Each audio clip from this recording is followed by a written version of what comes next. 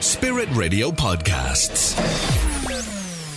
So what are you doing right now? Well, of course, you got the radio on, but you're probably doing something else. Maybe you're working away in a computer, you're doing something on your phone, or you're driving, or you're doing a household chore. We live in an age where there's so much distraction going on, so much noise.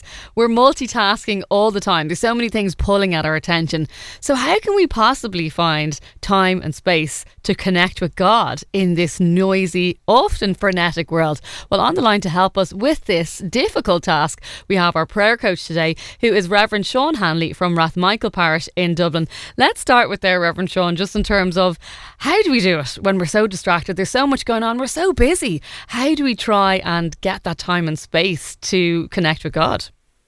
Good morning, Wendy. It's great to be on. Well, there's actually a fairly simple answer to that, in my mind at least.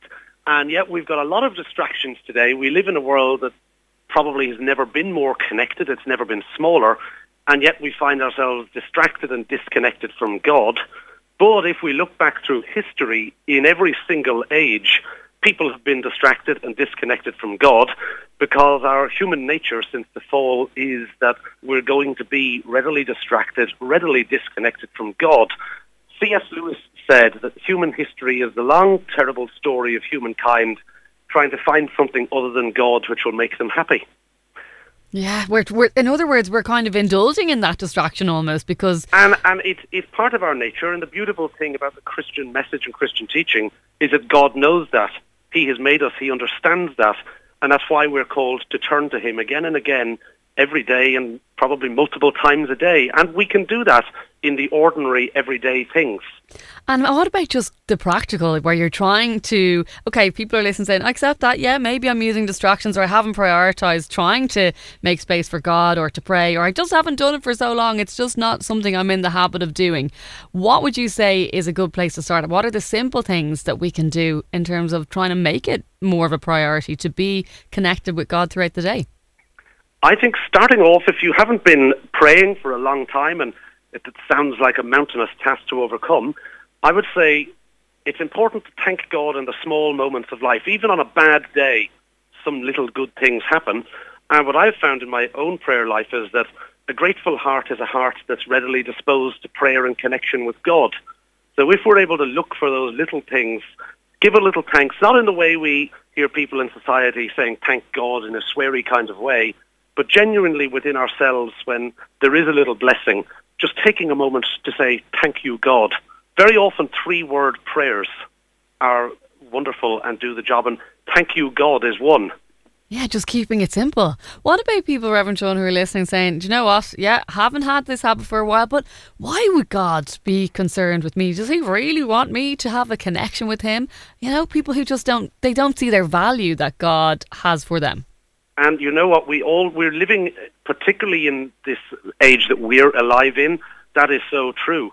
And, you know, we know there's an awful lot of mental health problems across society.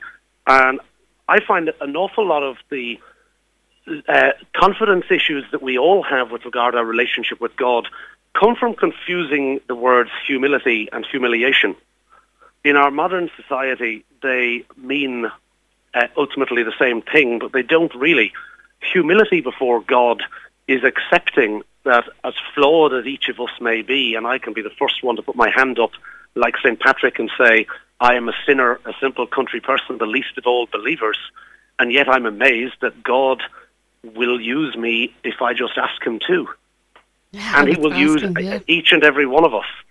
The key for that, I think, is in the second half of John chapter 14, about our relationship with God, where we're promised that He's going to send another advocate to help us and be with us forever, the Spirit of truth.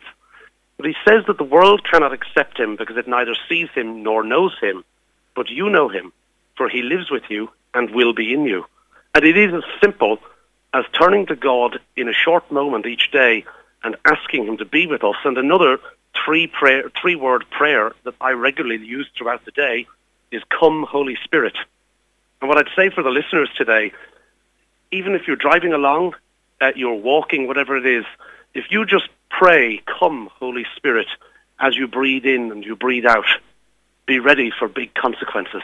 They're going to be wonderful, because the Holy Spirit, when he comes and dwells in us and with us, absolutely transforms our lives and everything around us. You know, we're living in the age of the Holy Spirit.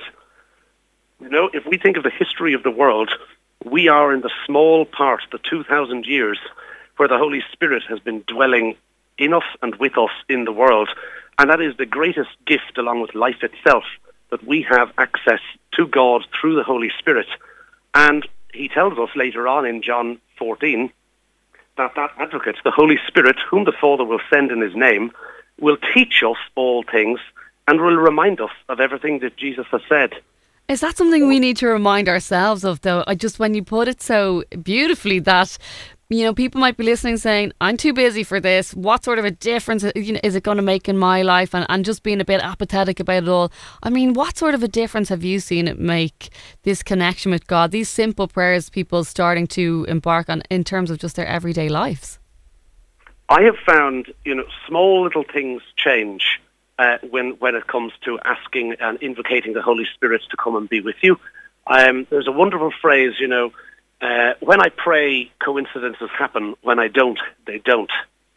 And I can tell you, in the last year of my life, you know, praying on a daily basis that the Holy Spirit would come, there's been little things that have added up to big things. And of course, we only see these things in hindsight. We may not see them in the moment.